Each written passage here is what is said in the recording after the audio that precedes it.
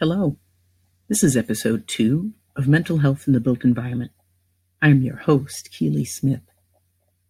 This segment will focus on mental health during natural disaster events. Large-scale natural disasters are often catastrophic and include hurricanes, flooding, earthquakes, tsunamis, and tornadoes. It has become evident in my lifetime that events like these are occurring at an increasing frequency, largely due to climate change. They affect large numbers of people, probably because the world population density is ever increasing. The most societal upheaval resulting from natural disaster is concentrated at its impact and diminishes as the distance from it increases. Our lifestyles, our community, and the technology available to us generally make us feel safe and secure for the most part. However, in a natural disaster event, we are unable to control Mother Nature. Our security is taken away from us abruptly, and this leaves us extremely vulnerable. News broadcasts and social media allow people unaffected by the disaster to monitor the events.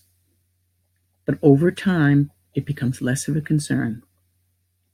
We certainly don't think of the mental health effects of those dealing directly with the disaster. Mental health practitioners have identified several groups of people in vulnerable populations impacted by disasters.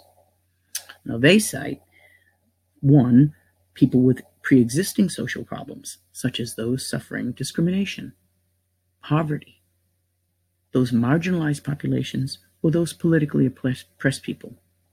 2, the social problems caused by the disaster, including family separation, degradation of social networks, or dismantling of community support structures. A 3rd group are mental disorders caused by the disaster itself. They cause grief, distress, anxiety, they cause depression, they also cause post-traumatic stress disorder. Then we have a couple of groups that are, caused by, or they arise after humanitarian aid efforts are implemented. 1 is that they have social problems following humanitarian aid, where there's an undermining of community or undermining of traditional support mechanisms. Another is social and psychological problems following humanitarian aid. There's anxiety, there's depression due to poor management of the distribution of essential items like food and clothing. Or, for example, the dissemination of and accuracy of this information about the situation at hand. These groups often overlap, and people fall into more than one group. Some situations exacerbate others, and vice versa.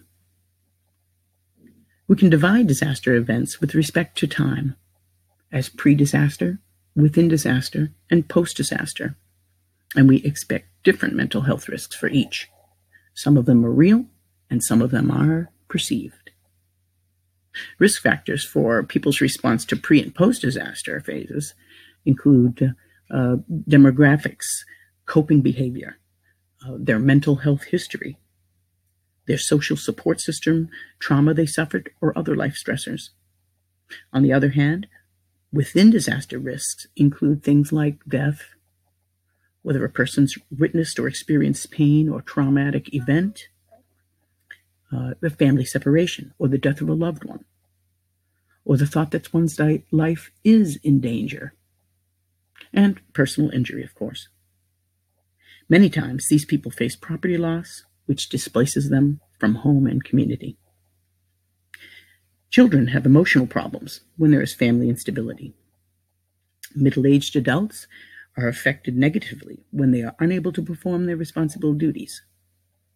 And older adults have a reduced ability to cope later in the disaster event, especially if they have had health or income problems which existed prior to the disaster. It's not surprising that minority groups of lower socioeconomic status have less favorable mental health well-being following disasters.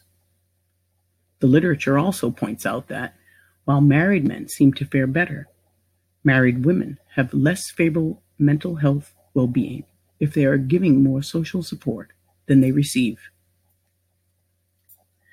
Mental health conditions manifest acutely as cognitive dysfunction or inappropriate interpersonal behaviors and mood swings.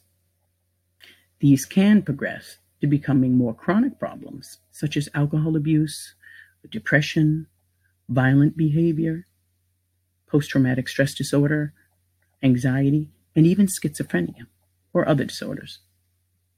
So it's apparent that people may be grouped by their mental health needs in a number of ways. People at risk of mental health disorders due to their exposure from the catastrophe itself. Of course, this could be pre-existing or a new condition as a result of it. There are also people who have pre-existing mental health disorders and who require ongoing care. These people are at risk of being unable to continue their treatment as a result of the breakdown of services previously available to them. There are also people experiencing the disaster who may have a relapse of a pre-existing mental health disorder. And then finally, we must consider emergency responders here. They may be experienced in dealing with the emergency at hand, but in doing so, they suffer mental health problems as a result of their work in the field. Mental health generally does improve as services that provide basic human needs are restored. But there's still a need to focus on long-term mental health following natural disasters. It is essential that family physicians remain vigilant so that they may recognize mental health in their patients who have encountered these type of events. Well, we've come to the end of this segment on mental health in the built environment. Thank you for tuning in. Please join us for our next episode.